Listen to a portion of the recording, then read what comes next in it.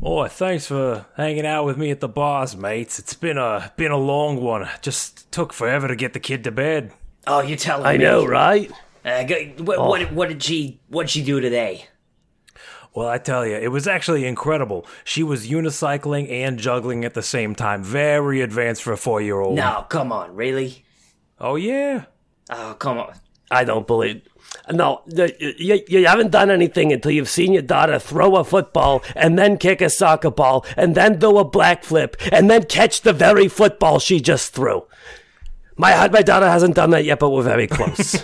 Yeah, but I'll tell you another but. Yeah. Oh, you wouldn't believe what my daughter was going through today. She was pretending to be a doctor, and she made a little stethoscope out of a plastic bag and some crayons. Would you believe it? I would. I don't believe it. I would believe it. I've seen Sandra work before. Oh, I didn't leave it with the plastic bag, of course. Supervised the whole time. I mean, come on. What kind of parent would I be? What kind of dad would I be if I missed out on my little angel pretending to be a doctor and prescribing puzzle pieces to fix my broken arm? Hilarious. I don't know, sometimes I think that the kid who swallows too many bags shouldn't grow up to have kids of their own, you know? We just gotta let things intervene. We call that the late stage condom. Yeah, there you go. I like that. I'm taking that. Yeah, but little Denise, she's growing up so fast. I think that she was fixing my car earlier. She swapped out the motor oil for canola. It works better. Oh, man. I assume. I'm really? not good with cars. I wish I gotta try that. Yeah. You know, I've been thinking about getting a new truck. Yeah. Just because it makes me feel like more alive, you know? Driving this 86 Camry, sure, it's got 440,000 miles. Toyota makes a good car, all right? Don't get me started. Anyone who says crap about Toyota, don't even get me started. Toyota makes a good car. I'm thinking about getting a Tundra, though, you know? Sometimes I just need to sit up high. When I you're just need to talking feel like about a your man. little girl, are you actually talking about your car? Hold on. No comment on that. But I like it when it's aggressive, when it's strong, It's independent. when it can move me through traffic, Yep, you know? Of course. I'm glad to hear that little Maria is gonna grow up to be strong like a dear old dad. Her John Deere old dad. But in all seriousness, 10 a.m. tea time tomorrow, right? Oh, for sure. That's right. All right. I got a new 9-iron. I got to break that in. Oh, Oh, are we talking like Earl Grey? Am I showing up with Earl Grey? yeah. I'm borrowing a couple of my wife's dresses so that we can all get into the mood. You bring your Mr. little Penny angels. Feathers is going to be the butler.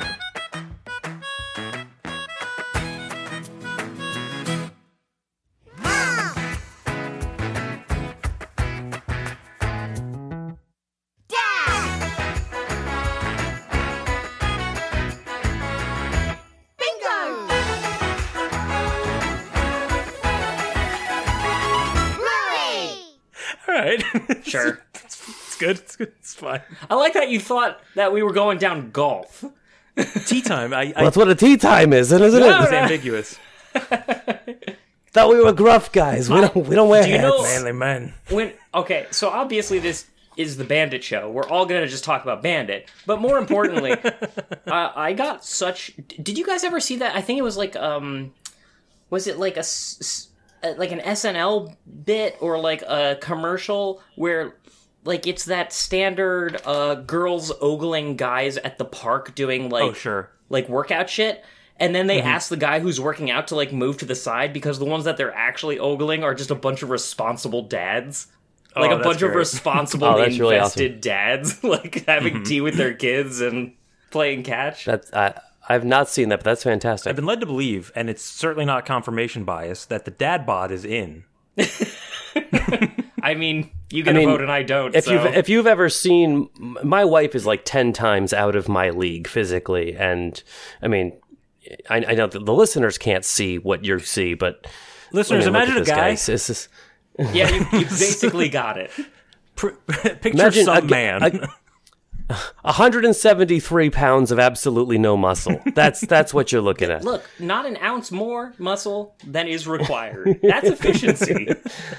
I can lift a finger. But would you lift that finger for your child?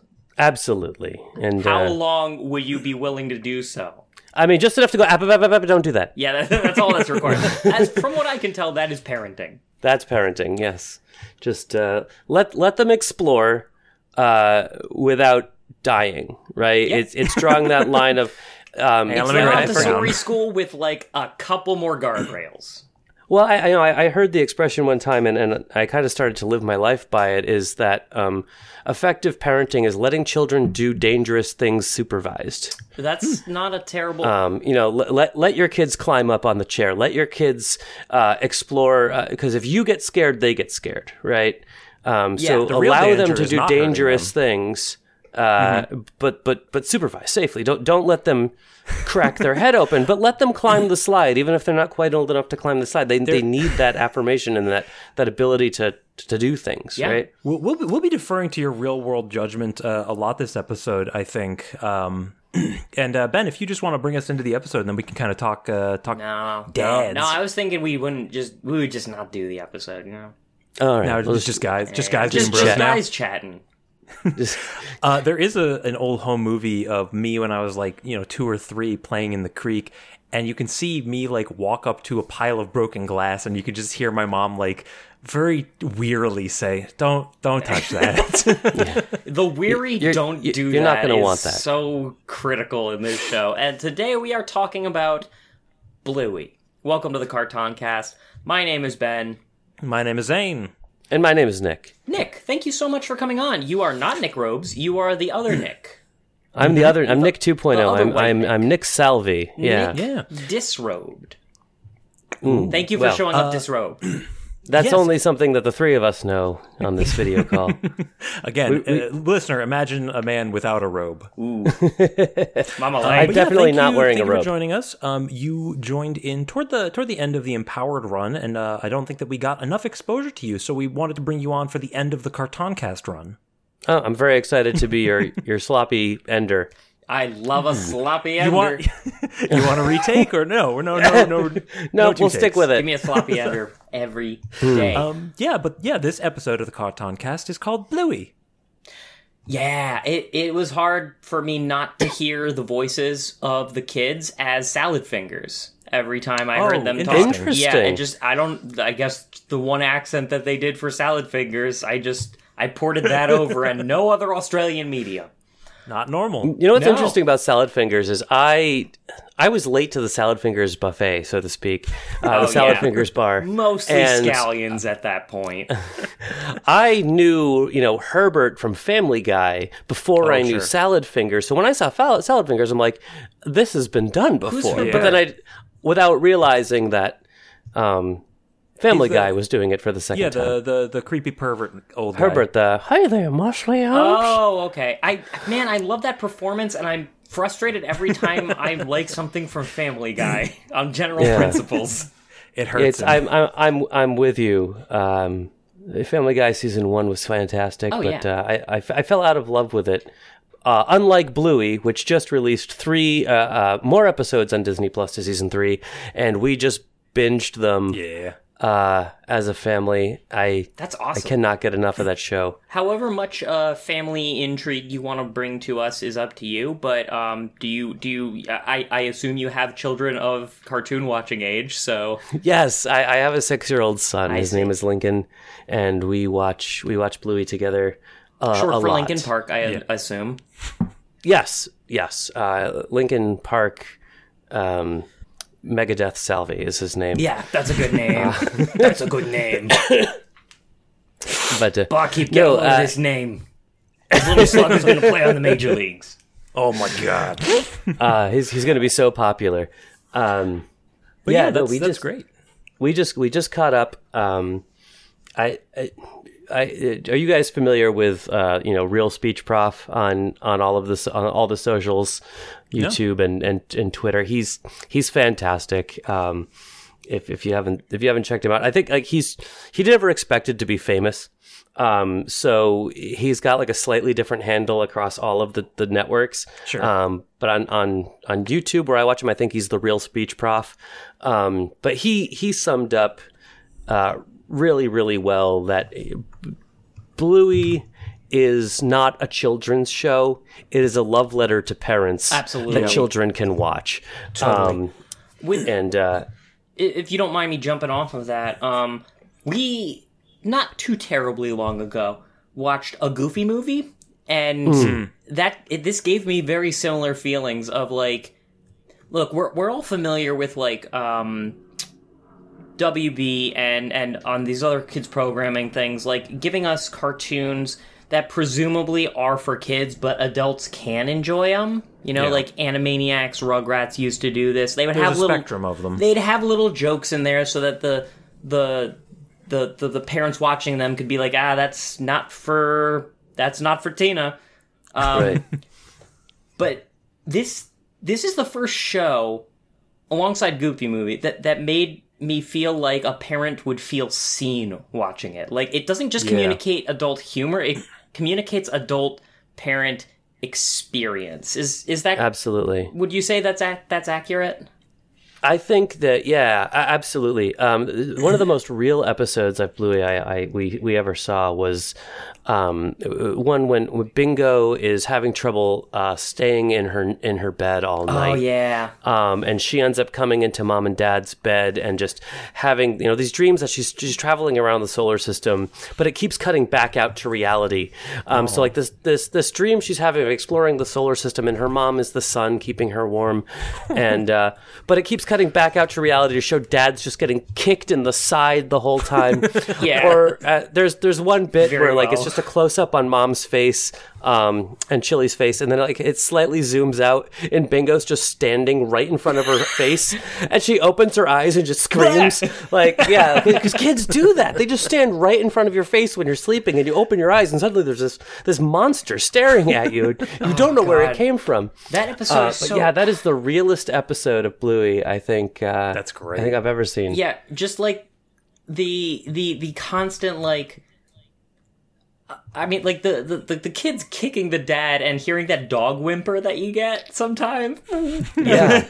Because these are the premise of this show is it's a family of four and their dogs and everybody's dogs, and it's an Australian show, but it is really just like a snapshot into real lived experiences of parents of young children, and it's not just like reflective of real life, it's aspirational. You kind of get this insight into, at this moment in time, this is kind of the like platonic ideal of how parents are supposed to be. I mean, Yeah. in our current in our current understanding of what a good family unit is. In 20 years, a book's going to come out that says, like, no, we should be Sparta kicking them. Yeah, right, exactly. Yeah. I mean, and it is sort of your traditional nuclear family, right? Like Sure. mom, dad, two kids. Yeah. And as far as I know, they haven't really pushed any of those any like social boundaries there. As far as gender identities and things like that, I'm sure they will. I'm sure they will. Now that they've established in a their bit. footing, they can start taking more risks. Yeah. And I think they have to. I feel like they kind of run low on the classic ideas and start delving into more like, well, here's how parents and kids interact with modern technology. And so I think they're going to start moving in like much more modern, relatable issues. I would be Absolutely. really Sorry, interested. I would be really interested to see if this show would be able to age up at all, like do an all grow it up. Do an Adventure Time? It is interesting that, Bluey has always been 7 for the past 3 years. She's kind of got a Bart Simpson complex. But it would be nice to see Bluey and Bingo grow past their current age. I'd be interested to see how Bandit deals with that, to be honest. Like, it's all back to Bandit for me. We'll get into Bandit. We will. Bandit's fantastic. He is... God, he makes me feel so inadequate as a father. Oh, he's a perfect dad.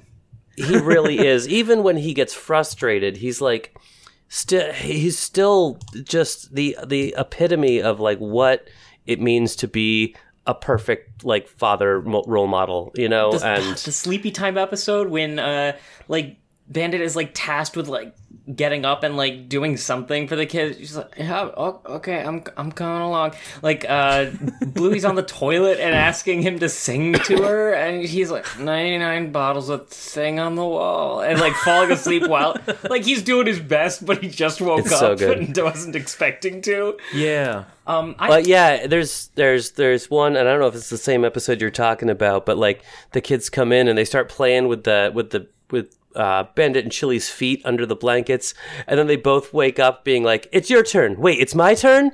And then it's like it's the whole breakfast routine, and they're running behind schedule. And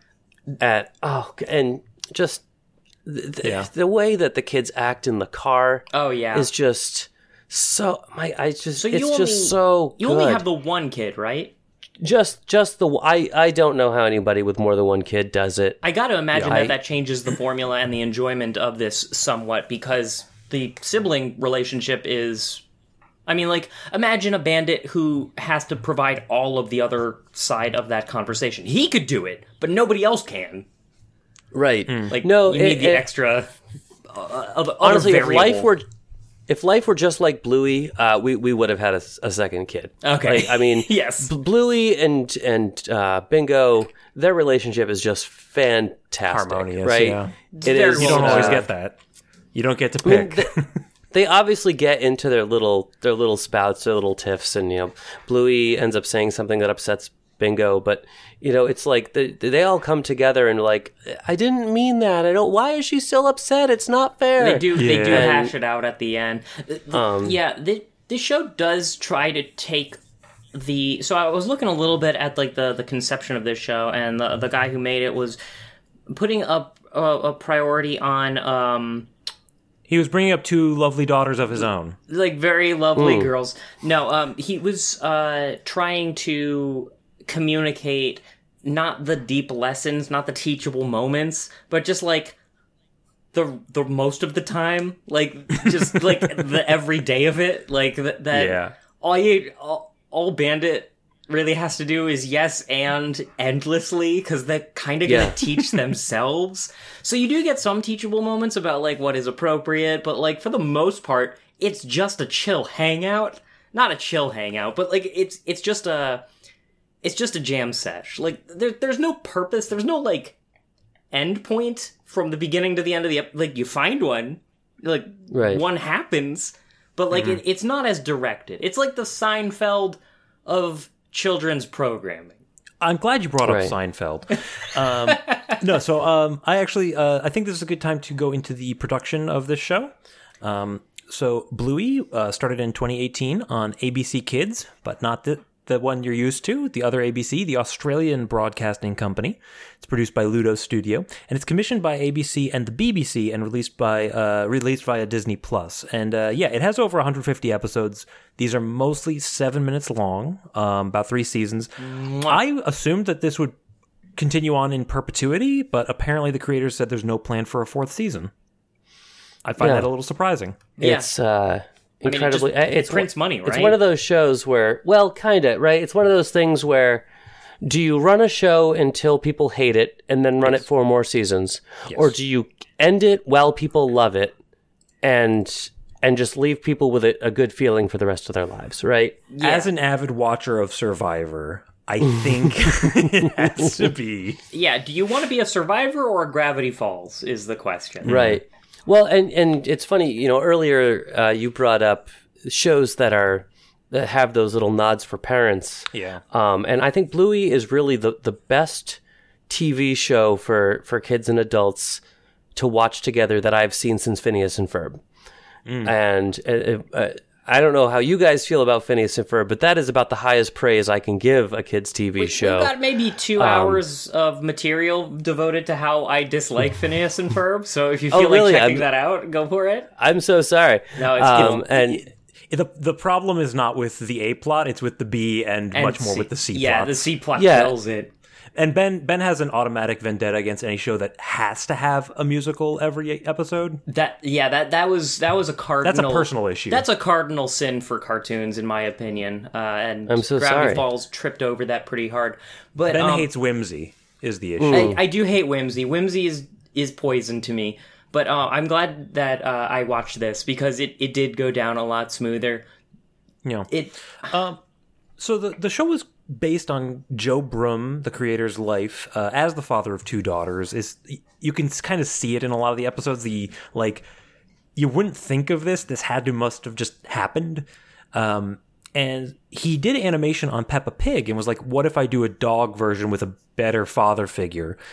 And like you said, it's the basis of the show is learning by playing, rather than learning by like counting or reading or memorizing. It's just life lessons. Yeah. Because he saw his daughters like recreate interactions to kind of understand them better, like going to the doctor. But Ben, bringing it back to Seinfeld, remember that in Seinfeld, every season they basically fired most of their writers and brought new people on because the show doesn't work unless it is coming from an autobiographical perspective, right? You have to have known somebody who fist fought somebody over a loaf of bread. Well, and right? For Seinfeld, there's maybe a limit to the amount of New York City interactions a person could have and bring to the writer's room. But Australia's much larger. No. A What's parent has no limit to the amount of anecdotes that they can bring to mind when parenting their kids. And apparently on this show, the writers who were not parents had a difficult time. And I can kind of see it. I found several of the episodes to kind of be like, this is slipping into like hacky, tropey stuff. Yeah. There are some examples of we really are trying to teach a lesson here. They're generally delivered okay. Like there was an episode on teasing that eventually kind of like was like, what's the difference between teasing and playing? You could kind of see that as the arc of the episode. I think it was mentioned that each episode was kind of imagined as a like 5-minute play. So sometimes you can see those themes and they're a little bit more of a guiding force. But the performances tend to save it from being too like the highs are really high. I do want to say one thing before we get too much farther on, and it's a different. It's not Joe Brum. It's a different JB. I want to shout out. My friend from the Lost Omens podcast and the Grimm podcast, Perilous Adventure on the Professional Casual Network. He actually wanted to be a guest for a Bluey episode, and I didn't push back when you scheduled it, and I apologized to him, and he should have picked another episode. I should have been a better friend, is what it was. But he did give me a few different kind of touch points that I just kind of want to shout out, and I'll bring a couple back in when we get there. But he mentioned music's amazing. He listens to the soundtracks by themselves with the kids in the car ride, and there's some relatively interesting changes of perspective that can sometimes happen, like in the episode Leaf Bug, when Bingo is looking at the leaf bug head on, and you get like that beautiful animation, like that the drawing of the dog nose is like perfect. Like that if you zoom in on a dog nose, that's what it looks like, man. But the part that really impressed him and me is that there's tear-jerking moments at the end of some episodes, like the episode Granddad. Which he posits probably hits a lot harder if you have kids. I still kind of teared up at it. It's a very sweet medium that is, if even I, a dog father and not a regular father, can appreciate some tearjerker moments, I can only imagine how it hits people with progeny. Yeah, Nick, do you have any highlights of that sort that you want to... Yeah, I mean... Bluey is for sure the only modern kids show that's ever made me cry.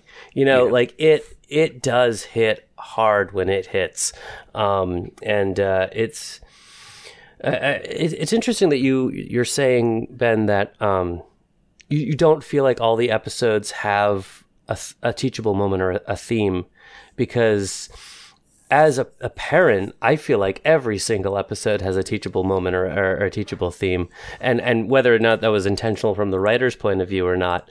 I think that's the audience doing the heavy lifting, you know? Like, if you're a parent, you just learn to look for those teachable moments, because, like, man, I gotta teach my kid about sharing at some point. I guess this is a good opportunity. Well, it's not just about sharing. Like, you know, one of the episodes that just came out last week is about, you know, how to play with a large group of kids, right? Wow. And there's like, you know, they're all at their daycare, and I don't think Bluey and Bingo are in this episode. And Bluey makes a very small. She's in the background. It's about cameo. It's about the I can't think of her name. the dog she's kind of Muffin? like a hippie dog, and I don't know if she's Calypso's daughter. These are but names I Calypso don't runs know. the daycare, and I do love that they all have dog names, though. I gotta be honest. And our dogs. But all the kids are playing, and when the title of the episode is just something like Wild Girls or something like that.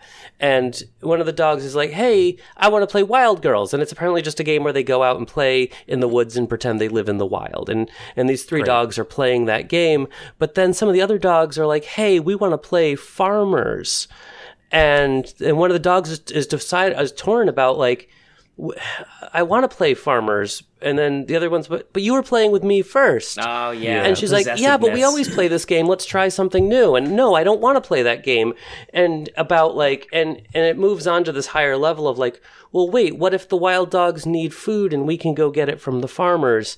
And then you can pretend to be this like scary witch that keeps them away so they can't come into our wild field. And I have to kind of play like double agent. And it's sort of, and it's this really like kind of touching moment about, it's a very relatable moment about like, I'm playing with this group of friends and I'm also friends with you and you've now invited me to play and I don't know how to deal with this.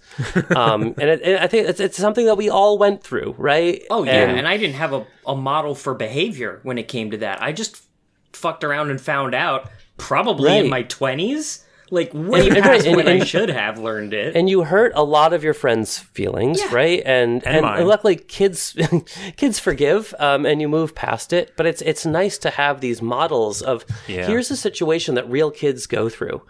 And it might seem like small change to an adult, but like, to model the behavior of, I'm playing with this group of friends, and now this other group of friends has entered the scene, and I'm undecided about how to deal with this, is a really important... So, no, it's not hammering down your throat of, like, let's count by tens and, like, all these kind of academic things, but modeling real-world interactions between, first graders is really interesting.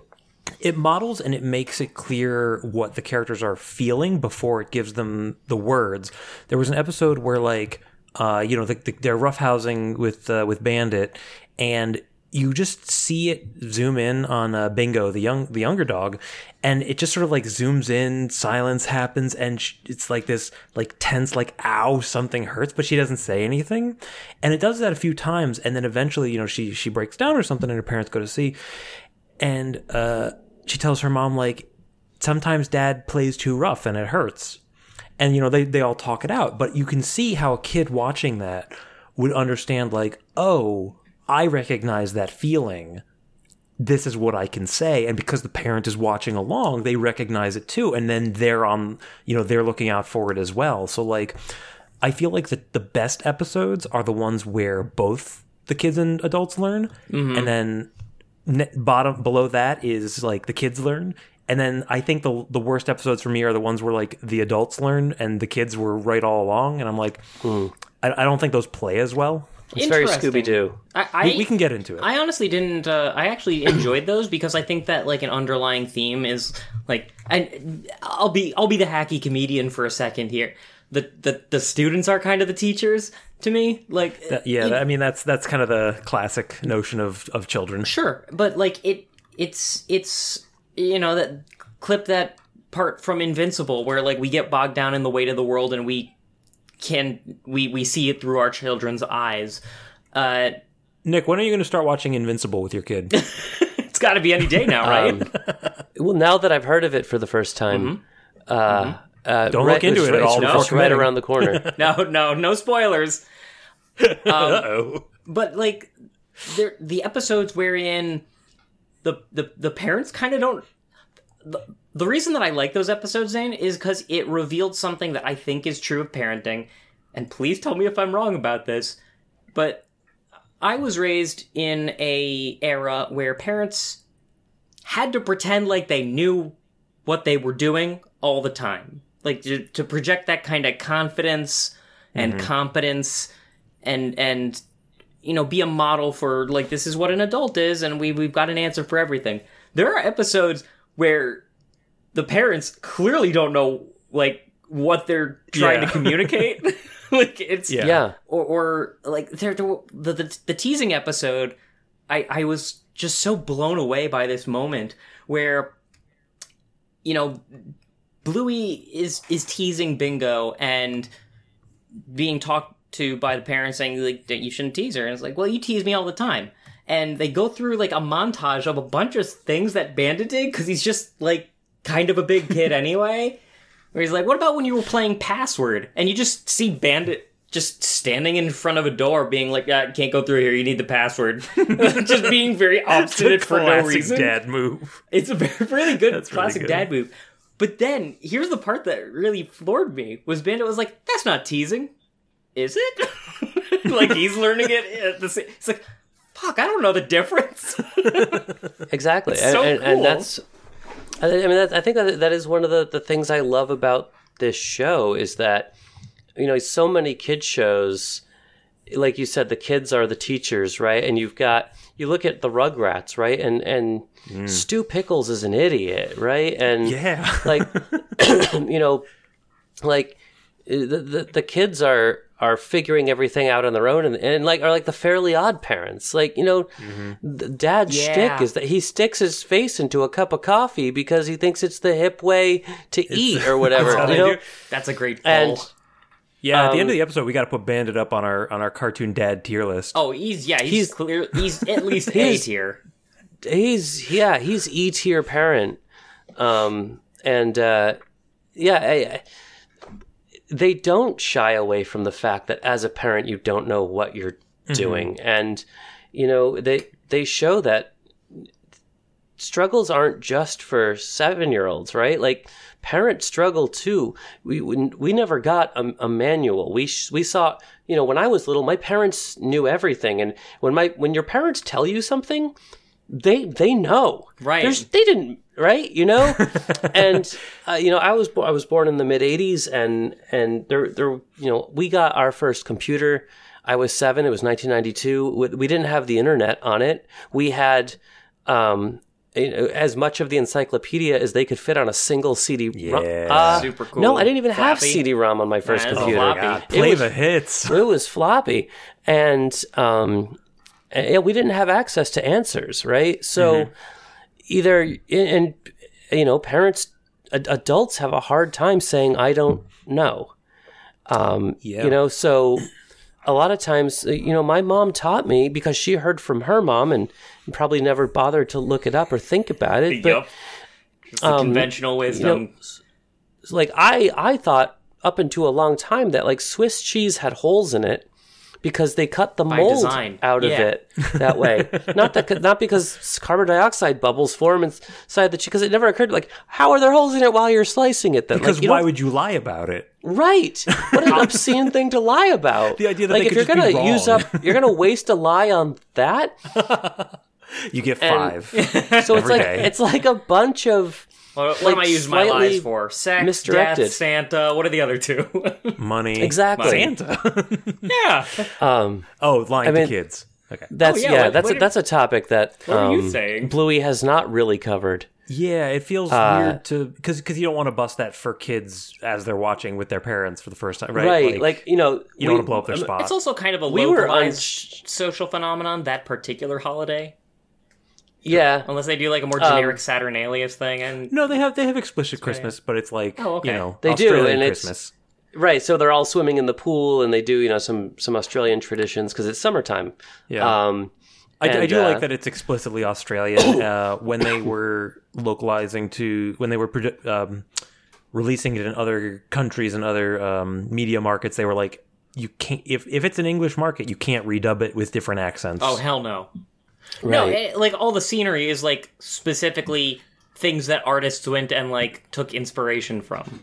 So like it very much lives its truth in, what was it, Brisbane, I think? Something like that. Melbourne? In any case, I want to say, like, we're talking about something I feel required to mention that when you were talking about like the parents don't know, or like they're lying to their kids for like kind of no reason, like why would you waste a lie on that? I got such a strong childhood memory associated with this, which was reading Calvin and Hobbes. I don't know if you are fluent, Nick. I read a couple of the. I think like for Christmas or something, I got a big like hardcover Calvin and Hobbes. Yeah, one of like the anniversary collection things. Yeah, and I thumbed through it and enjoyed it, but I wouldn't call myself a Calvin and Hobbes fan.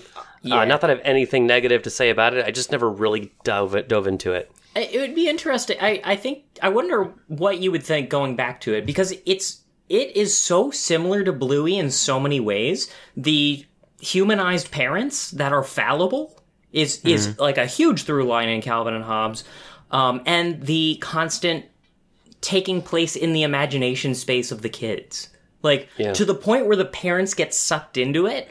Like, there is this point, Hobbes is like a stuffed tiger that Calvin totes around, and when he's talking to Calvin, he has a personality, but other than that, he's a stuffed tiger. Occasionally, the parents will be, like, calling for Hobbes, and, like, kind of look around Wait, sheepish. what am I doing? It's like, excuse me? I forgot that he was fake. They do a bit of that on Bluey, too, when they're looking for their stuffed animals. They do pretend that they're legitimately looking for real animals. I want to talk about their commitment to the bits. But first, I do, in regard to these are modern parents, kind of admitting their own faults.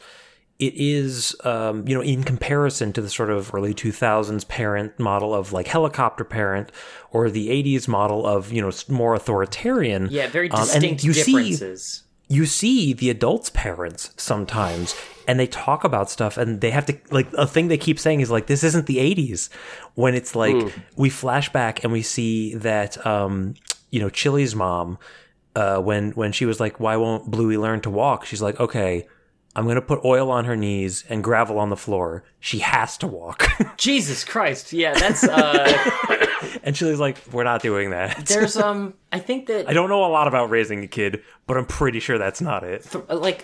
I think it's... I mean, like, it's certainly fallen out of fashion, but, like, the notion of how to teach your kid to swim is by throwing them in a lake and just letting them figure it out or whatever. Like, that... To those listening who don't recognize that used to be how things were, it wasn't when I was a kid, but I heard about it from enough sources that it must have been the standard at some point. Yeah. That very much was the standard at some point. That's a really well-observed, like, generational dynamic thing. And to, like, touch on the different ways eras of animation kind of separate the parents and kids. So we do have a nuclear family here. It's, like, fairly normative, mom and dad. They flip it a little bit because mom's kind of okay, I know that Bandit is technically an archaeologist. I never see the fucker working. He's a stay-at-home Is that what he That's dad. what the Wikipedia says. Brook no dissent. He is a stay-at-home dad, and he loves it. But it is so much more a conversation as opposed to a set of rules, which is, I think, kind of when I look back to like things like Rugrats, it's like the parents are like caretakers and rule makers of the kids. Stu and Dee Dee don't go into the playpen, Yeah, there's a divide. It's, completely separate worlds. They're different entities. Like, just look at the head shapes. Yeah. Although Klasky Cutespo, like, that doesn't mean a lot. And they have different languages, and the only Rosetta Stone is Angelica. Yeah, which, okay, we can't get into that No, right I'm sorry. now. No, that's my bad. I shouldn't have brought that up. But there is a similarity here between the adults and the kids. There is this, very implicit idea that they're navigating, they're getting through this together, which is the way you have to do it.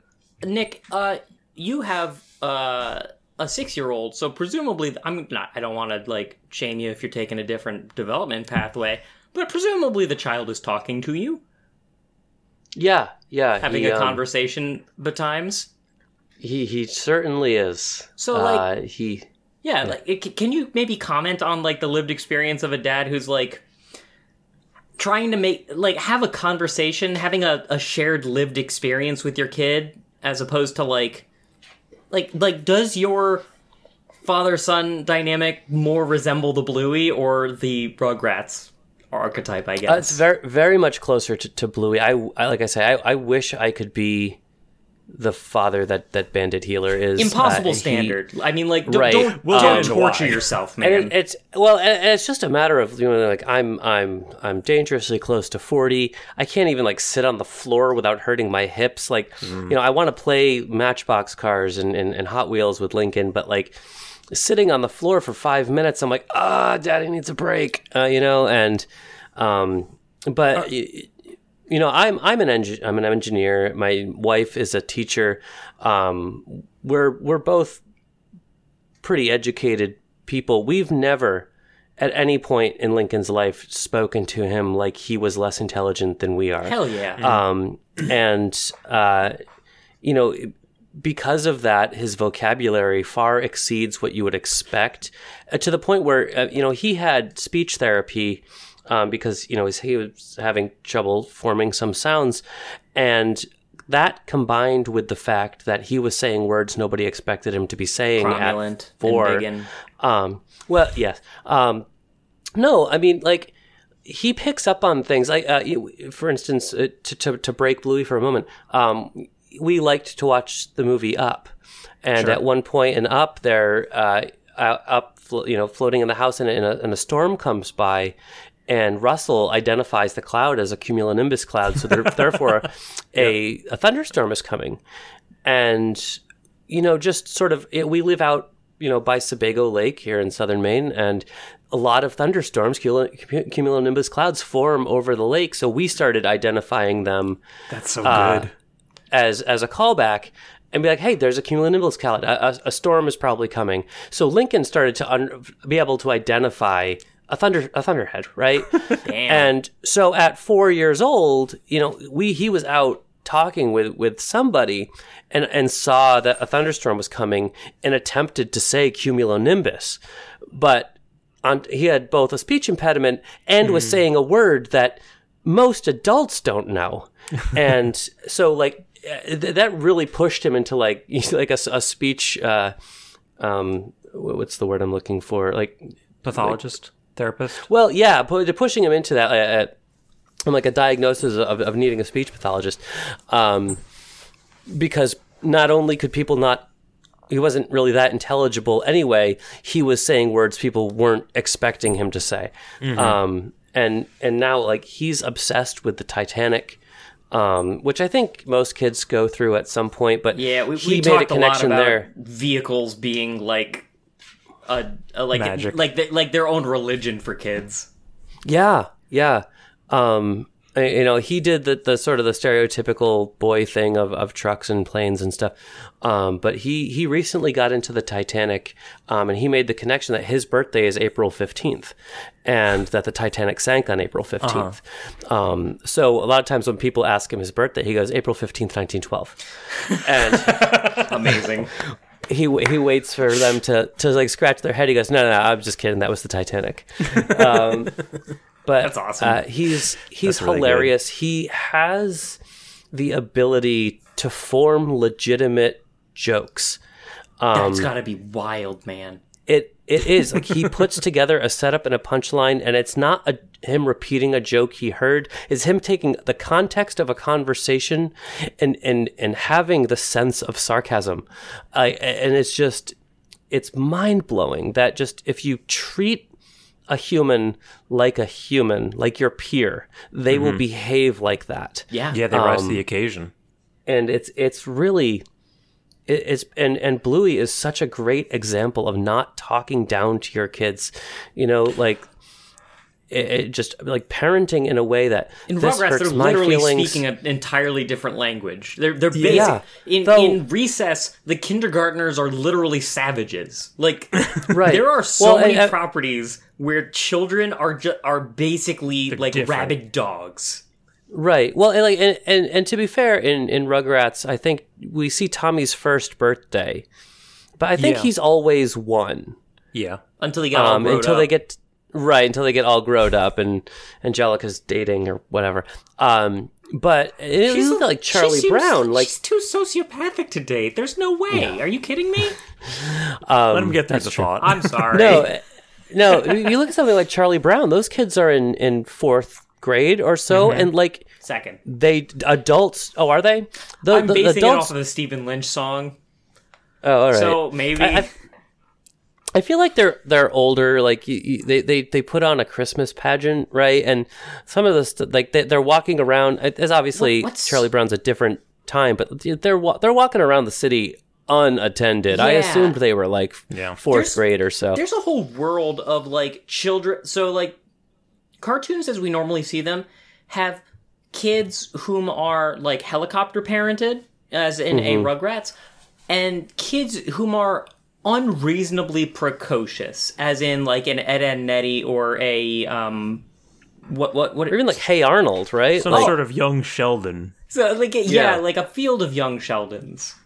But Bluey is like it's not as though the parent is just another kid. Like they're clearly the parent. They clearly have the power. Right. They just speak the same language and share the same space. And like it's a textured way to communicate a child-parent relationship that I think a lot of kids media kind of when you're talking to a kid, you have to sacrifice some stuff for the sake of brevity and like comprehension, and it speaks really positively to Bluey and probably remarks on its popularity that they didn't give that up in the imagining of it. Like the guiding principle is that they're kind of sharing the same space, speaking the same language, figuring it out together. Yeah, they're not doing a lot of gimmicky kids stuff. Or they're not. They don't oversaturate their colors. Mm-hmm. They don't talk in high pitched voices. Like they're not Blippy, right? And they're if you know Blippy, you know Blippy. And no, thank you. He is what he is. Only by reputation. He's fine. But Bluey is very much not Blippy, right? Mm-hmm. They're obviously a cartoon, but not. Like I said, not oversaturated, very kind of tolerable color palette, and actual human voices saying actual Australian English words. Mm-hmm. They're not talking up or down to each other. They're not talking in any kind of non-standard language as though they're talking to a kid. And they give the kids that responsibility and see them rise to the occasion, which I think is one of the guiding principles in this. Like, they give the kids real power in a way that kind of only works because it's scripted. Like, it's aspirational, right? You want to believe that you could empower your kid to, hey, kid, I'm giving you quote-unquote magic. We'll all act as if the thing you're doing with magic works. Just be responsible. And we have to commit to that forever. Right. Are you talking about like the magic wand where he slows Bandit down? Oh, if you give the kid a magic xylophone and are like, when you play the note, it means I freeze. That magic has to stop working once your kid opens a door. Like, there's like no way. You can't let your kid go outside while you're frozen. Are you kidding me? Right. But it works because... they never push it too far. They don't push it too far. They let the kids see, and this is an educational thing, right? If you had all the time and energy and resources in the world, you don't need to punish a kid. They'll do something wrong, and you just like can shake it off because it doesn't actually affect you, and then they'll learn like, oh, that didn't get me what I wanted. Let's try something else. Like, right. In theory, it works. In practice, we have human limitations. There's a really great episode. Sorry, you. No, please. No. There's a really great episode about that very thing where Bandit's invisible sister or somebody comes over and like she doesn't take a shower, she doesn't do anything, and because I think Bluey or Bandit are Bluey or Bingo are fighting him on everything, and he's like, okay, well, my invisible sister or somebody is here and she doesn't do anything I say, and he was able to demonstrate like the things I'm telling her to do are like there to make her life better. I'm not bossing her around. Right. These are the things she needs to do. She needs to eat food. It's just that she the kid needs to take a shower. Hear it when it's applied to them. Like they have the blinders on. Right. And in the perfect world, you could spend an entire day with your imaginary sister coming up with ways to make her do all the things that to prove the point that I'm not here to boss you around. Right. I'm here to give you the skills that you need to be successful on your own. And and they actually do a callback to that later in season 3 of, wait a minute, didn't we already learn this? No, we definitely did. Remember, the invisible friend came over. We've gone through this before. And Bluey's like, I think that was a different thing because this is different for this reason. And Bandit's like, mate, we're going to do this again. A continuity. Yeah, it was really a fun little callback. Yeah. But they do, and you're right. They kind of idealize it, and they make it like, yes, if you had all the time in the world to teach a kid about the consequences of doing something safely, you would teach them to fish, right? Yeah. Can I? Can we refocus from that if you had all the time in the world bit to talk about Bandit? I'm about to lose my mind, guys. So, because this is the idealized, like you said, Zane, it's like, this is aspirational, right? Get you a man who plays magic xylophone with his kids. Like, this, the perfect father, has all the time in the world, has near inexhaustible energy. That, seeing Bandit have to continuously apply himself to these imagination spaces more or less put me off kids, having my own. To be fair, they do cover that. There's one where it's implied that Bandit and Chili are pretty hungover.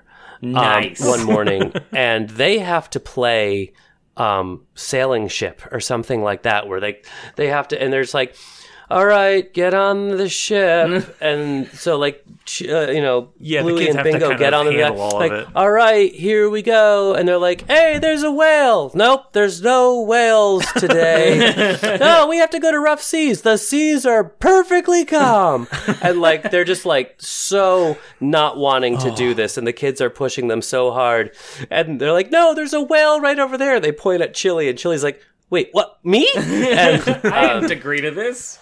It was, you watch Bandit and Chili, trying to throw each other under the bus the whole time to be like, this is your responsibility now. This is your responsibility. But you always get the sense that they're on the same page. They are. They're very much, on the same team, and they always It's are. a harmonious marriage, it seems like. It is. Assuming that's what they have. Yes. But you do watch them wrestle with the I don't have energy for kids today. But the kids are relentless because that's kids. So it is refreshing to see them, and there's more examples than just that one, but you do watch Bandit and Chili struggle with keeping up with two daughters. Did you Nick, did you find Bandit's ability to rise to the occasion so consistently a little bit unrealistic? Absolutely. Did it ever feel like it wasn't true to life because of that? Because that is the impression that I get when I try to bring... You have to phone it in to survive. Yeah, at some points. Yeah, you gotta cut corners somewhere, man. I gotta be able to do that and order dinner at the same time, and so I'm only gonna half talk to them. To some degree, if we're going to imagine this is real, right? Mm-hmm. You also have to imagine that we're not seeing these characters on every day of their life. We're seeing them on the days that there's a lesson to be learned. So, yes, we're seeing them in their highlight reel. Sure. And we're only, but it's candid. On the boring days when they're just sitting... they don't know they're on the highlight reel. They're not posing for it. Sure, but on the days that they're just sitting around, there are days where they just sit around, the parents want to watch the cricket game, and the kids want to do something. And they say, no, this is really important. We want to watch the cricket game. Go find something to do.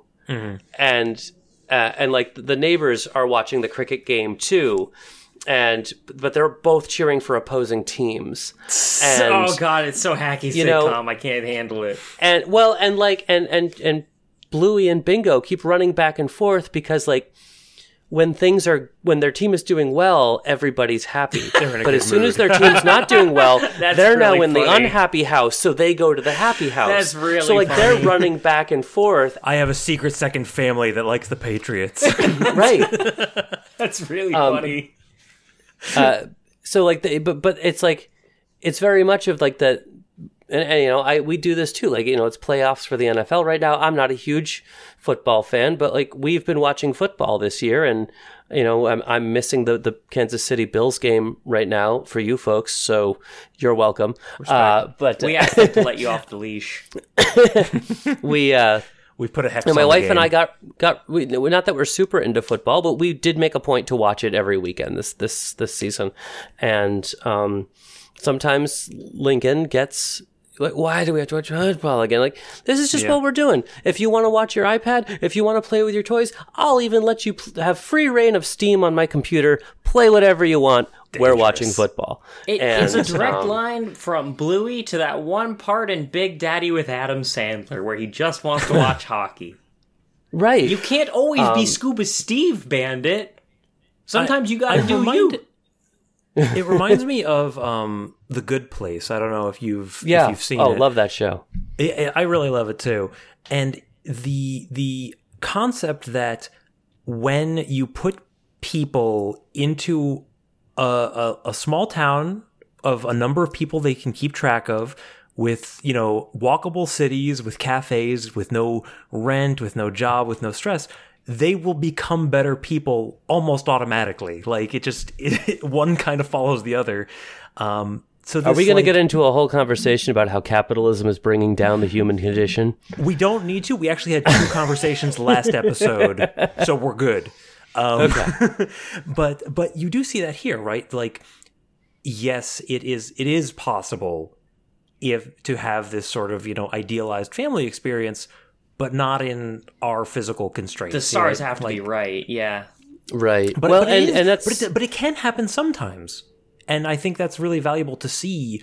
Hey, this is a successful interaction that is possible for us. Have you taken any games that that you've seen on Bluey and gone and played them with your kid?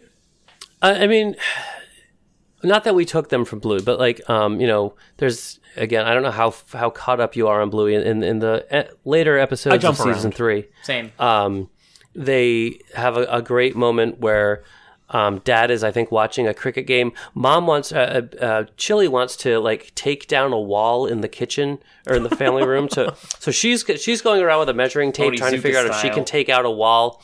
Dad's just completely invested in this cricket game, and Bingo and Bluey are building a fort out of cushions from the couch, and it keeps growing and growing and growing in the living room, and Bandit just keeps getting pushed closer and closer to the television, and Chili's like getting pushed closer and closer to this outer wall until eventually Bandit turns around and goes, "Oh, I need to use the loo." Turns around and goes, "Where did all this come from?" It is a giant fort that has now taken up their entire living room, made of blankets and cushions and things.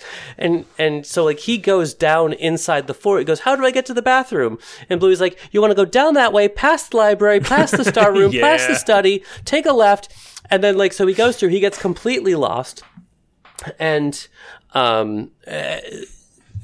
eventually, he finds the bathroom, but it's not the bathroom. It's this fake bathroom that they've made in their fort. And he's taking the tape measure with him to try to get to the other wall for Chili. Yeah. And then is that sort of like this sort of classic long shot of like a long corridor. He comes down to the end of it and sees that the tape measure has zigged through it from like he's been here before. Nice. And he's completely lost.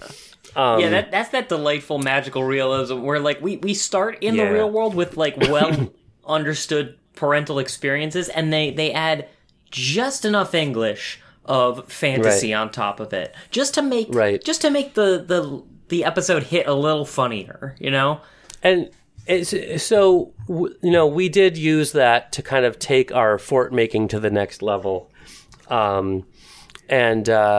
in one of the later episodes, they get a slip and slide, right? And Lincoln now wants one this summer.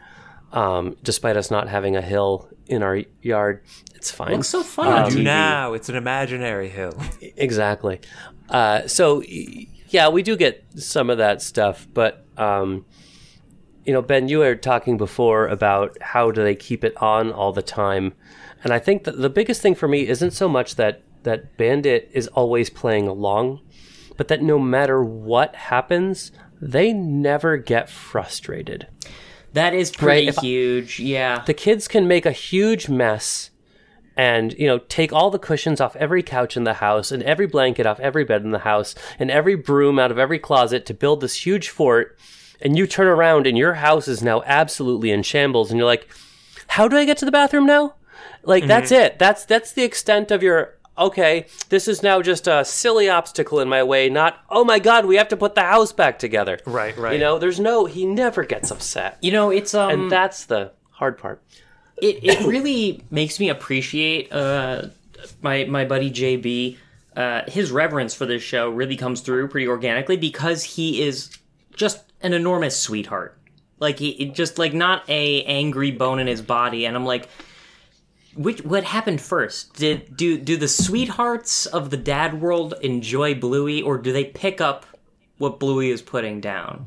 And like I think it's both. Yeah, this is not exactly the same, but I have a dog now, and it was very quick when I was like, angry doesn't really make sense anymore. Because angry can't happen to... It's like, Zane, remember we were watching Dan Versus? Like, I can't get angry at a cat. I can't have revenge on a cat. The cat doesn't have agency to get angry about. Like, I think it teaches you patience in a way that people who haven't gone through that or haven't seen it, externalized by, like, fantasy or cartoons don't understand. I certainly... I think that I had more of a temper before having, before getting a dog and, like, being a dog father. I imagine it's, like, 10 times as much with... You have to adapt when you have to do it every day. Yeah. I remember back when I was teaching about a decade ago, back when we started the Cartoncast, where, like, I was having intense frustrations and anger every day, and at some point it was like, I can't wait for a time for this to melt off. I need to just like adapt to this and like raise my figure out what's actually important. Yeah, and just Eyes let some prize. of this stuff slide, or turn problems into opportunities. And I remember thinking then, like, when I have a kid, I'm gonna need to use this. Yeah. I'm building up the antibodies now. Yeah. Well, one of the biggest pivotal moments for me as a father is it wasn't even long ago. It was maybe six months or so ago. It hit me that I am a role model for this kid. He takes what I do and he said something that I say, or he did something that I do.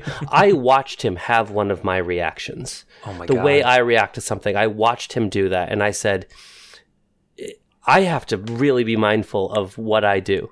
Because this kid's picking it all up. No more screaming while I poop, I guess. I know. Well, that's at been the someone, biggest or- change No, for me. I'm getting all of it out right now. Let the world know. I can't scream when I poop anymore. I can't stab things in the shower. I really have to be more mindful.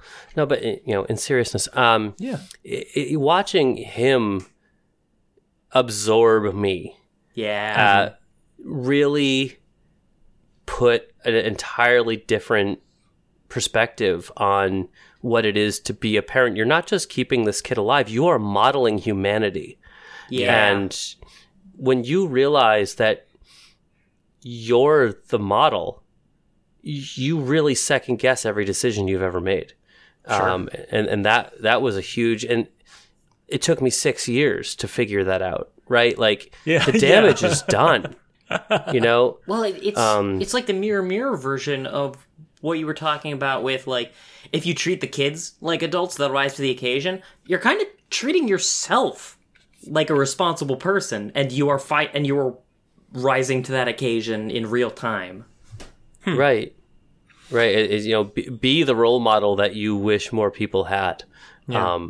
But it took me too long to figure out, like, holy shit, this kid actually respects and looks up to me and wants to be just Time like to bail. me. And I think that's that's one of the nice things about not being Bandit and not having to hold yourself to that level is, like, kids also need to see what being tired and replenishment activities look like. Right. What does it look like to fail and have to pick up and try again? Like, those are important as well, and you don't get that when you are this, flawless paragon of dadhood. Let's pull it back a little bit. He's not flawless. He has limits, and those are really refreshing to see. Like when he's so clearly like, yeah, all right, like the hangover thing that you were talking about. It's really important that he has limits, and just as important that they are astronomically high limits, so that we can always enjoy his energy. But he still seems like a person, Like, that's a tricky needle to thread. Something that I haven't seen happen on Bluey is... I haven't... And maybe I just haven't been looking for it. I haven't seen the girls. I haven't seen Bluey and Bingo. Like... They all have dog names, man. How am I supposed to get that? Like... I haven't seen them model an example set by Chili. And... Like Chili's kind of the reasonable, straight-laced, even-keeled authority figure to Bandit's kind of manic imagination nonsense. But I get what you're saying. Like if Bandit does something good, they take that, and if he does something wrong, they learn not to do that. It's not as mom-focused by design, right? But by the author's design, right? And like I'm only bringing this up. Lincoln had a friend over. A girl that lives down the street. Are you comfortable with us learning all of these factoids about your son? Out of curiosity, I can send you the final edit and you can bleep whatever you want. No, this is fine. He had a friend over that lives down the street, and they went out and they played in the hot tub, and I was watching them interact, and I realized that Lincoln is treating his friend within reason, the way I treat my wife. And like watching him model our relationship with this small friend of being, and that goes right along these lines deep. Of being That's awesome. Like, because what else do they have? At that point, right. And I was like so happy, like, and so grateful that I have the relationship with my wife that I have. Like we have an amazing partnership, and to see Lincoln treating his friend kind of the way I've modeled you treat a woman, right? Is just, that was a really great moment for me. And I wish that we got, because it was incredible. Because we've got two girl dogs, right? I would love to see I want to see Chili do something for Bandit at the beginning of the episode, and I want to see them model that later. And like, just to say like, this is our role model for, our presumably like the parent of our gender, and let's model how she behaves in a relationship with the opposite sex, right? Sure. Like how do the girls respond to some of the other boy dogs in their classes, modeling the behavior set by Chili.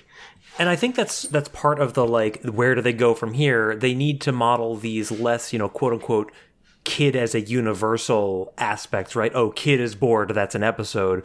But this idea of, kids have different genders, kids have different family lives, kids have different, socioeconomic status. Like, that is stuff that Bluey now has the cachet to show us in a responsible way, and I hope they do. There was they did touch on that a bit. Again, a lot of these episodes that don't necessarily star Bluey, where they talk about is it Rusty? I think his dad's in the military. He's always away, and they did a whole bit about his dad being in the military.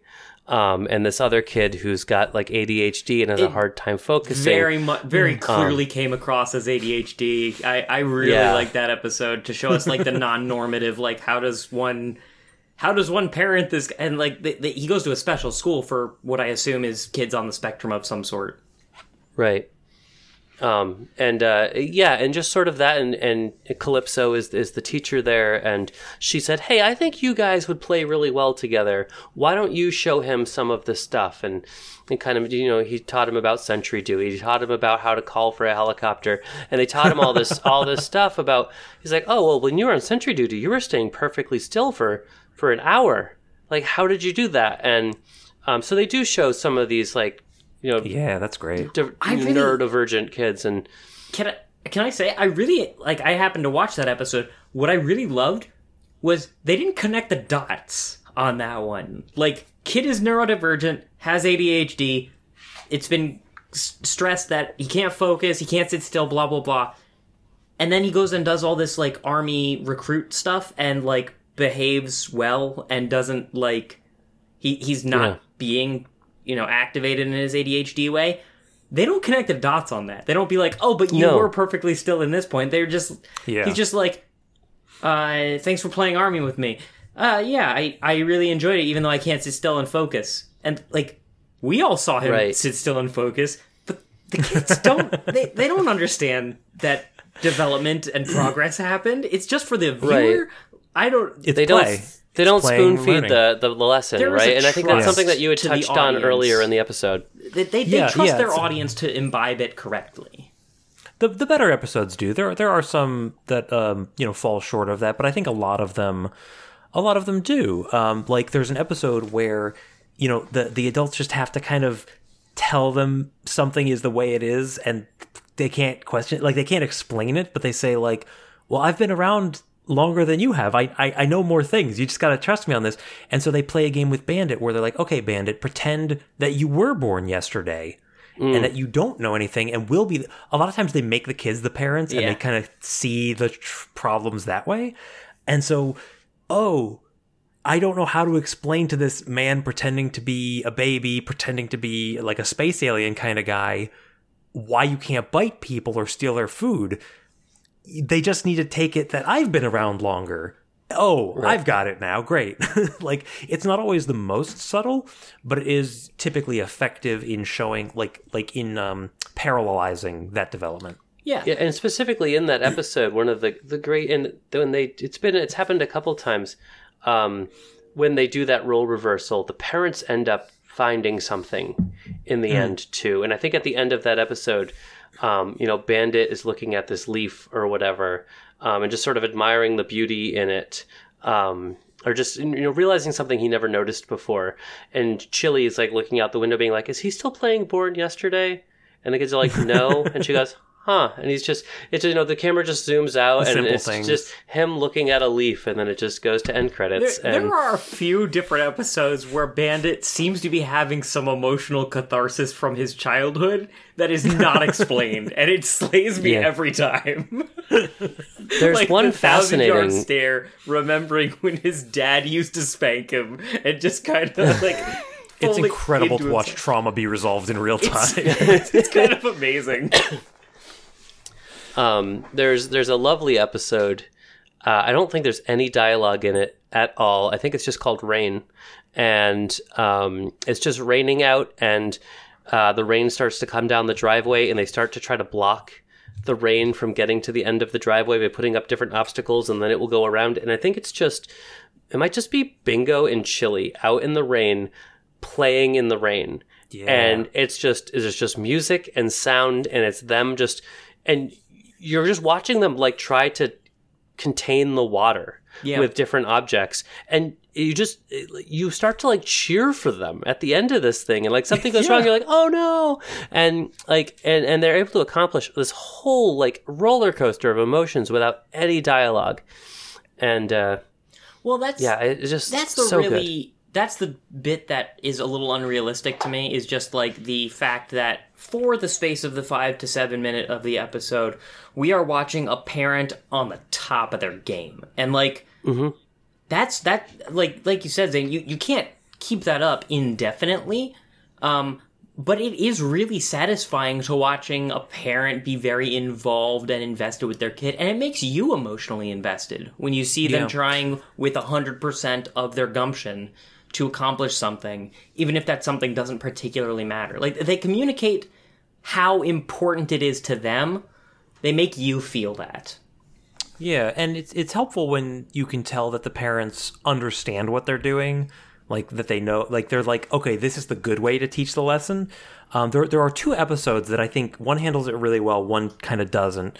The one that handles it well is this magic asparagus, where Bluey is not having good manners, and so, Dad says manners are important, she doesn't get it.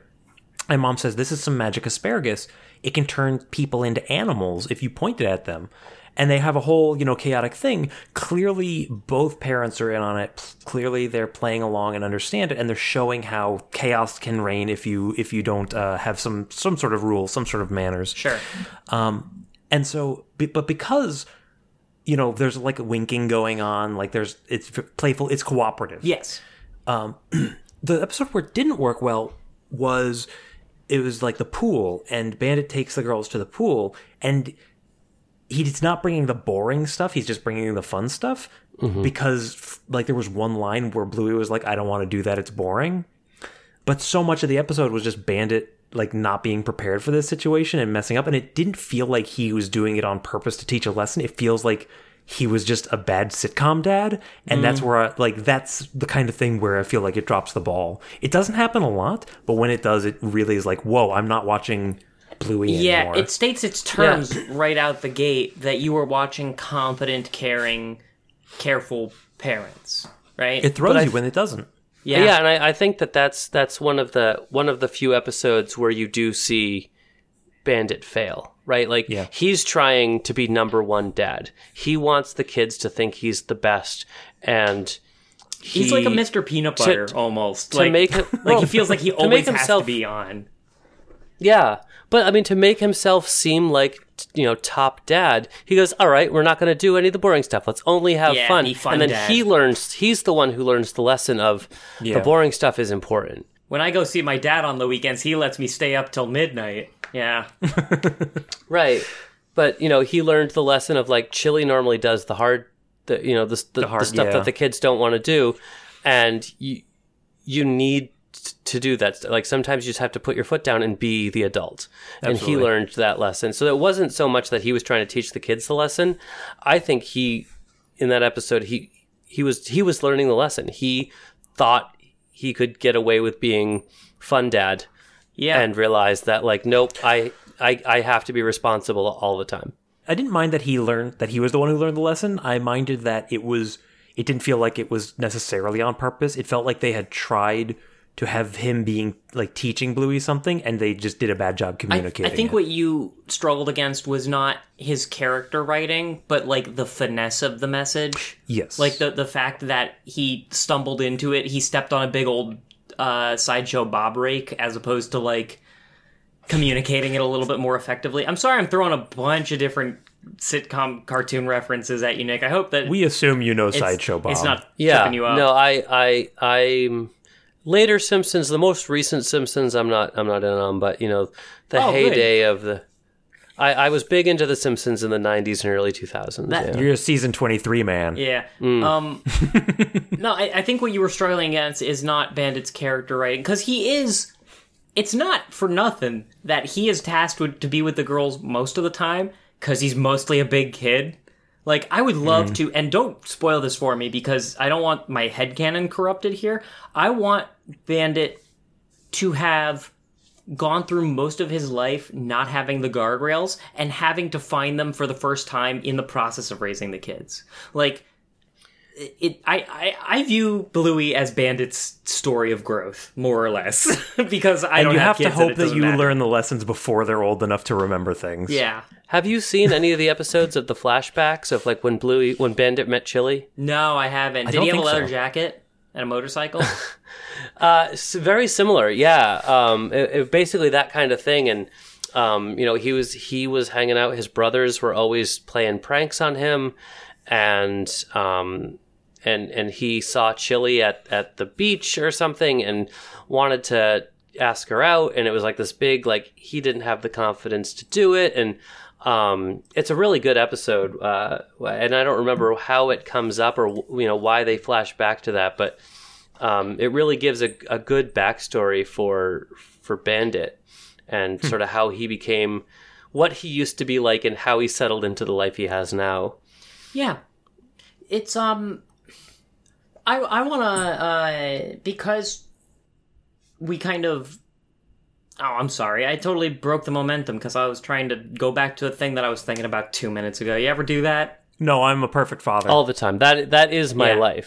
No, clearly. It actually kind of reminds me of Steven Universe, but like, what if Bandit was a single dad. Like, I feel like he ends up looking a lot like Greg Universe.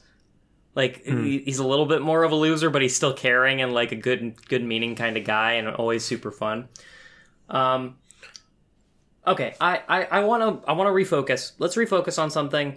I want to talk about the music and the audio. Specifically, the music that gets used during the show. Mostly, like, reimagined renditions of different classical pieces. Yeah. Which, you know... Public domain, baby. Public domain, it's what you show your kids because it's, like, you know, wholesome and stuff. But, like, it's playful, right? Like, they do, like, the little different interpretations of it. What I really enjoy about it is that the music stops when the fun stops. Like, you know, it very much feels like a game of musical chairs where, like, we're all having a good time and running around, and then Bingo is upset by something, and the music just breaks immediately. They're at the beach.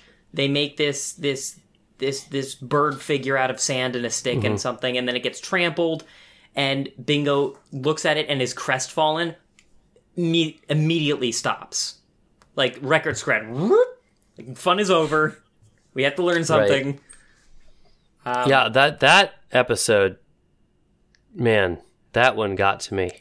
Oh yeah, because that's not about Bingo. No, it's about right? Bandit. Bandit is, and we don't know what Bandit is dealing with. He's upset about we something. Don't.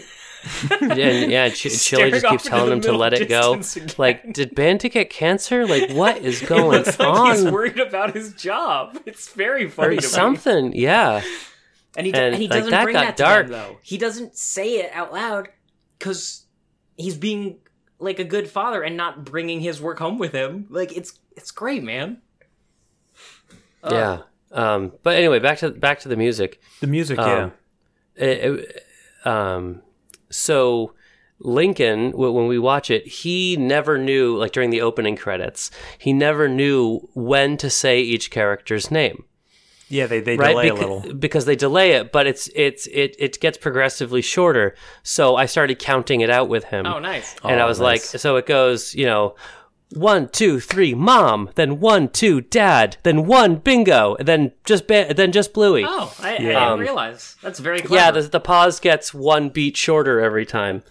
So now he counts it. He goes, he goes to the freeze, and it's 1, 2, 3, mom, and he calls it out together. So that was great. really fun. It's a very simple yet effective intro where just like the family's dancing. You get to kind of see like how fluid and versatile the animation is. You see the characters; they get a little bit of personality, and just here's your characters. Here's the name of the show. Off you go. It's not like, oh, we got to introduce this plot with a bunch of aliens and all this stuff. It's just like, here you go. Here's a family. You understand family, right? You've seen Double Dare. Yeah, well, right, and you get to see like no bells this and is whistles, no sitcom. Just give me the family. Have them playing. And they aren't visibly like gender specific, right? Like you can't Bluey really was a girl. tell. That's not- right? I didn't know Bluey was a girl for a long time either. That's a They say it in the show. They're like, That's a like common- Bandit's brother comes in and it's like, Bluey, you're a good little boy, and they're like, I'm a girl. Oh, right. Yeah, I knew that. I knew that. That's actually like a common misconception with the audience base. Like, and I think that it's a mark of quality, like a kind of a feather in their cap, that they were able to communicate kid over all else. Like yes. we don't have time for genders yet, man. Like they're 5. Like let them and I grow. was just under the assumption that the red dogs were the girls and the blue dogs were the boys, right? Like Yeah. I thought they were doing some sort of Balto and daughter Balto thing. Yeah. Gotta learn her name. Though to Daughter be fair, Balto. while we're talking about blue girl dogs, I was way too old when I found out that Blue from Blue's Clues is a girl. Oh, Yeah. And like I never picked up on that either. I don't think I ever So recognized maybe I'm that just like, Blue had a gender. Like that was yeah. Steve Just started dog. saying, "Where did she go? Where did she go?" And then I was like, "She." I didn't realize Blue was a she. just generic dog. Yeah. and Zane, these are supposed to be Australian cattle dogs, which, they look by blue. my mind, the best dog. I love Australian cattle dogs. Oh yes. They're so cute. They're so like I'm all about that compact. pity They have life. great acoustics. If you ever give one a smack on the belly, great acoustics. I love when they do little like dog stereotypes when they have the terriers and they're just like yapping around, and then they have the dachshund, and like the dachshund just cannot throw a cricket ball, cannot bowl a cricket ball all. It's a great way to do racist humor without being a racist. All right, well, you had to bring up the R word. I wasn't gonna go there, but I want to mention all of them have good dog names. Doggy are supposed to have 2 syllables with different vowel sounds for the syllables, and they all nail that. I question the wisdom in naming 3 of the main core cast having a B to start their names, like just in terms of communicating it to kids that are going to get like how many times did Nick say Bandit instead of Bingo? Like probably 8. Right. And I don't blame him for it. That's a weird honestly decision. it took me a long time to remember Chili's name. I was like, what's the mom's name? And we went as the Healer family for Christmas. She's kind of out of focus, so I don't blame you. In terms of animation, I'm not really up to speed with modern kids TV. I didn't watch Peppa Pig. I don't watch Paw Patrol for a number of reasons. But this feels like a higher quality. Is it because you thought it was about a father troll? That's right. Paw Patrol. Paw Patrol, yeah. No, I make that joke all the time. Did they say Paw Nick, Patrol or don't. Papa Troll? I made that joke. I'm the original. Don't fight him on this. I stole it from you. I'll give you the credit. It's not that good of a joke. You can have it. That's so generous. But they do some really interesting things. Like they have modern technology, right? They have phones, and you'll have a split screen scene where somebody's carrying the phone and walking around, and the background shifts behind them. Oh yeah, like kind of impressive stuff that parallax. like if you didn't do it, we wouldn't notice. No, that's a thing that kids are dealing with now. You know, like FaceTiming their grandparents. Like they're gonna see the backgrounds. Like it's useful addition. Yeah, that's all I had. No, it is high quality animation. It's very. I'm sorry. I know that you hate Phineas and Ferb. Just Ferb. But It's a strong word. But yeah, Dan Povenmire has a newer show, Hamster and Gretel, which we also really very much like. If you want to have another episode about that show someday, man, that's a fun show. But it's higher tier animation. It's not like sort of. I'm trying to think of like. Just like YouTube quality stuff, I guess now with Flash Player stuff, right? Like what you can get out of like what is it, Adobe Puppet Master or whatever now. For what it's worth, that sort of anybody can make. It's a step above PowerPoint, right? The animation was all done in house, from what I can tell, and like that was actually a big kind of to do during COVID because lockdown. They only had like 3 animators who were like kind of providing a skeleton crew, and everyone else worked remotely. Doesn't seem to have affected like the quality of it at all. I'm really impressed by the quality. Usually stuff made outside the US, you know there are outliers, but typically they don't get the same kind of budget, and so they tend to suffer in animation quality especially. But no, this is top of the pops to me. I like to think that we're kind of entering an era of like quality children's programming, and like I think that often like we get taught the lessons of the 80s, which is as long as they can hold focus and sell toys, it's good enough. We're kind of I think we're in an era wherein quality can also reach those shows. Like I can't tell you how many people sung the praises of Bluey to me. Like not for nothing. This is like even if you don't like the content, quality is very obvious across all these different metrics. I have a joke that I have to get out of the way before we wrap up. This is also a mark of quality. Like, parts that actually made me laugh out loud. There's this episode, I think, called Pavlova, where so good. Bingo wants to eat a slice of cake. First of all, they start off, the mom and dad are playing a board game, and, like, just this very real experience of, it's your turn. I know. I'm just checking. Like, that's the dialogue between the two of them. Just like, oh, God, these guys have played a board game, man. But Bingo wants to go get a slice of pavlova. Mom says no. So Bingo and Bluey open up, like, a cafe, quote-unquote, and the dad acts as the new chef in the cafe to, like, prevent them from getting the cake. And the way he pretends to be a chef is by being French, but he clearly does not remember very much French from his high school French program. So he just gestures to things and says, "Oh, bonjour." Like someone they'll say like, "This isn't Pablo." And he's like, "Oh, donde es la biblioteca?" Like just like phrases from a French learning class. I know that's Spanish. Independent Except of that was everything else. Spanish. I know. I for couldn't anybody remember who the noticed. exact, but it just, "Oh, bonjour." Independent of everything else that's great about the show, the writing, really quality stuff, really smart. I think that the voice actor it's a great combination, of the writing, the delivery, and then the animation to go along with it. Like really, like it's the whole it just package. goes down so smooth. It does. It's so good. I had to get a couple of episodes under my belt before I got traction, but then it clicked. Yeah, it took us a little bit. We, season 1 came out on Disney Plus, and we just, I think it was like a rainy day, and we just put it on, and my son was just laying on a mat. Like we brought down like a mattress and put it on the floor with the blanket. He just like laid down in the floor and watched it. And my wife and I were just doing something else, and we were like, this is funny. And so we just started sitting down and watching it with him, and we got sucked right in. I have a 300 level parenting question for you about that. What do you do when you want to watch the next episode, but you recognize that the kid has watched too many episodes of TV in a row and it needs to stop? Like, how do you navigate that? So I mean, depending on the content, something like Bluey, I don't mind him watching. We regulate. You heard it here first, folks. Nick says park the kid in front of the TV. Yeah, no, You gotta be better with guests. Back in 2020, before everything happened, we were planning on going on a road trip in April. We have a camper and a truck. We were gonna drive down to Virginia to go camping, where the weather was nice in April. And so we bought him an iPad to watch in the car for the long trip. And obviously that didn't happen, but he still had the iPad. So he has an iPad that he has YouTube Kids on.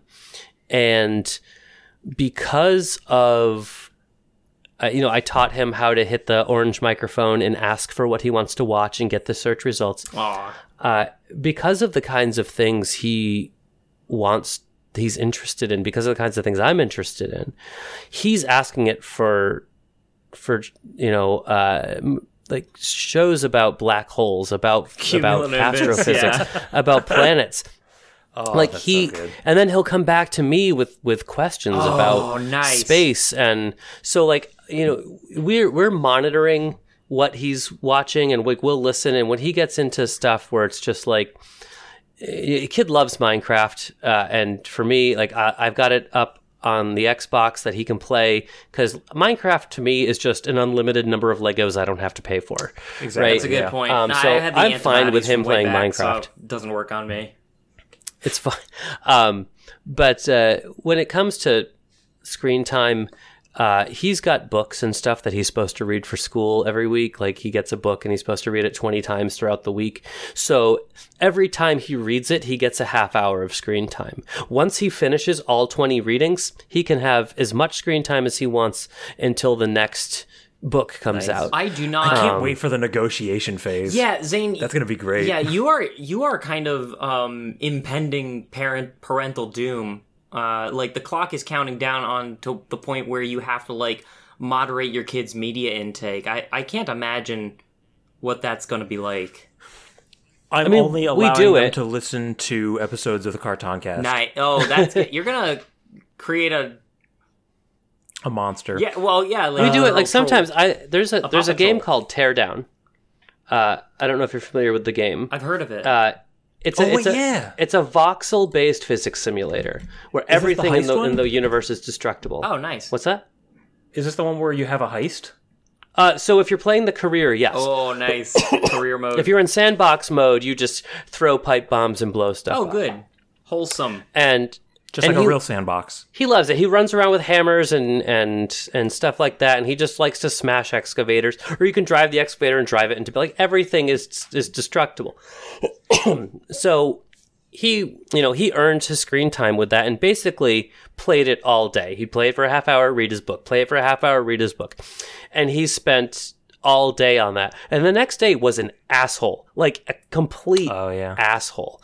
And we were like, if this is the way you're going to be after you play Teardown all day, you're done with Teardown. And my computer was off limits for the rest of the week. Yeah. I'm like, you can watch your tablet or you can play Minecraft on the Xbox and you're done. And even that, we were still doing half-hour increments. And if you don't want to read, then you can play with your toys upstairs. And he does that a lot. He decides, video games aren't worth the reading. I'm just gonna go play with my trains and cars and whatever. That's and he'll a weird just sit up in his lesson to get, but okay. but he'll just go play with his toys for hours. No, I mean, I do not. I do not envy the kind of crippling decision paralysis that I would have in such a situation where I have to choose between my sanity and a teachable moment, on a regular basis. You work up to it. I understand that it's you work at it and you get better and it seems like a Herculean task from somebody who does not have a kid. What it must be like to try to establish, maintain, and alter boundaries as a kid. So you don't alter the boundary. Well, I mean, as they grow, presumably you let them get a couple paces out the door before you put the shock collar into effect, right? To some degree, when they become a teenager, they get to go to the mailbox. I don't know how it works, but no, you don't have to get into a whole philosophy. We do want to be respectful of your time. I apologize. It's just I'm interested. No, but I mean, basically, the way it comes down to is the kid learns I will. I'm very much of the mindset of I will empower you to make your own mistakes, and but there's sometimes when Daddy says something. You just got to listen, and I will count to 3. And when I get to 3, you are going in your room for 5 minutes. I've seen our older brother do this as well. And you just stick to it, and it sucks for the first little while, but then they realize that I'm not they will push it. They'll push the limit. Yeah. You'll go 1, they'll stand there. You go 2, they have to view it like gravity. Yeah, but you have to get 3 and we're done. There's no 2.5. There's no 2 3/4. It's 3 and we're done. And God, it is just like teaching. It is. And you do that a couple dozen times and you never get to 3 again. Once in a while they'll see, does 3 still do this? Nice. And you have to be just to check. It has to happen every single time.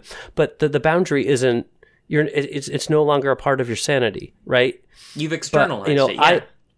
Right, and I want to give him the opportunity to fail at something, and there's some times where I forget what some examples were, but he wasn't allowed to do something, and I said, let's let him.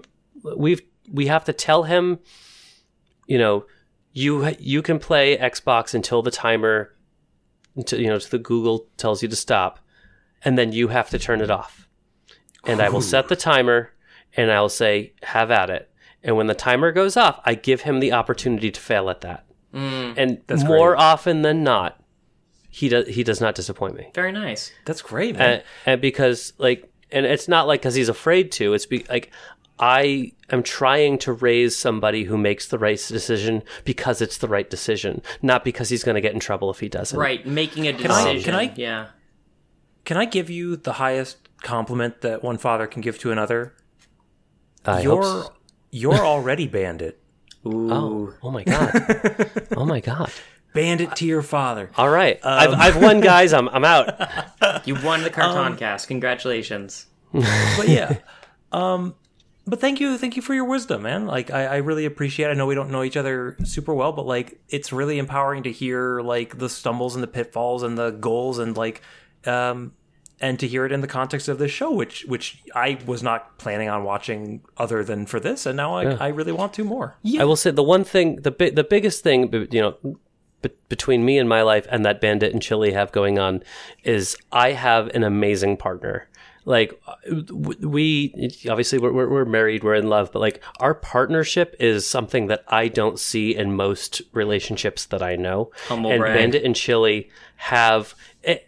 I'm incredibly lucky. Like I stumbled upon a winner.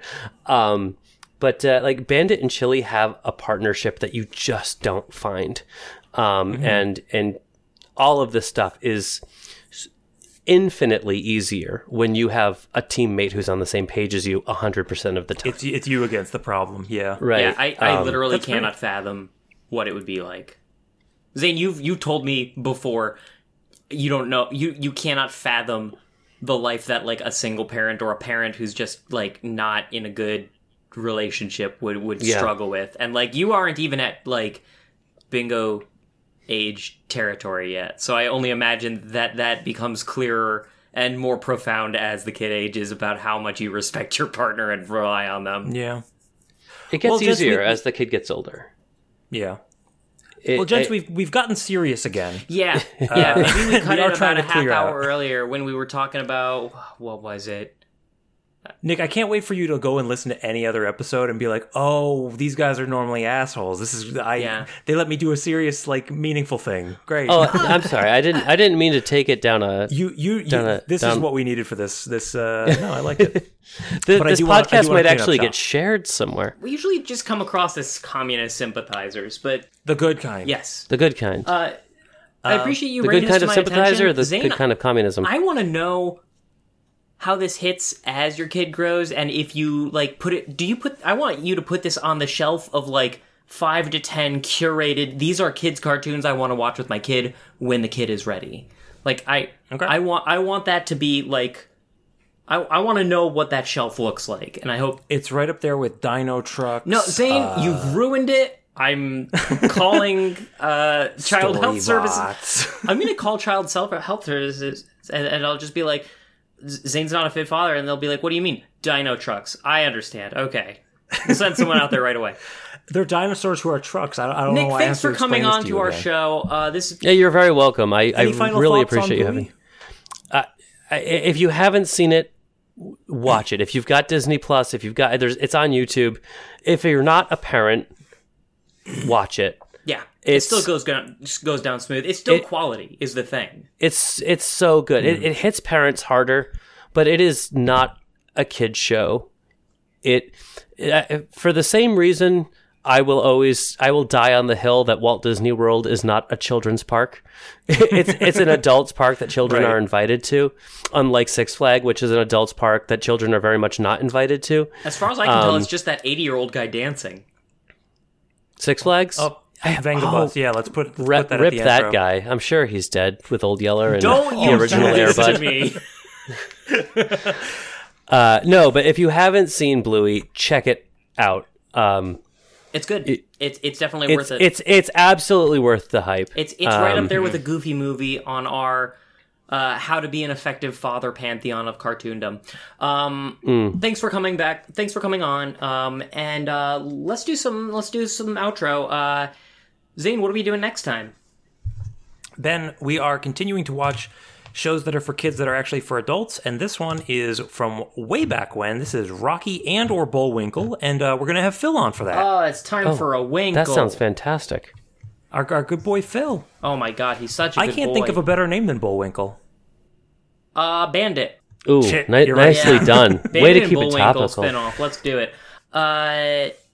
Thank you so much for listening. If you want to suggest a show or have a comment on VeggieTales or the Bullwinkle, go to fancybat.com/cartoncast where you can leave a comment or suggest a show. You can go to Apple Podcasts and leave a rating or review. It really helps us out and it validates our existence. And more than anything else, play with your damn kids. Yes. And Nick, do you have anything to plug? Any internet presence? Anything people should check out? Not at the moment. I am in the process of writing and producing a film for the Maine International Film Festival, but I don't have a lot of details I can share about that at this moment. Okay. When you get them, feel but- free Saucy. to let us know, and we can throw a link in the show notes so that we have Yeah. a reference in perpetuity.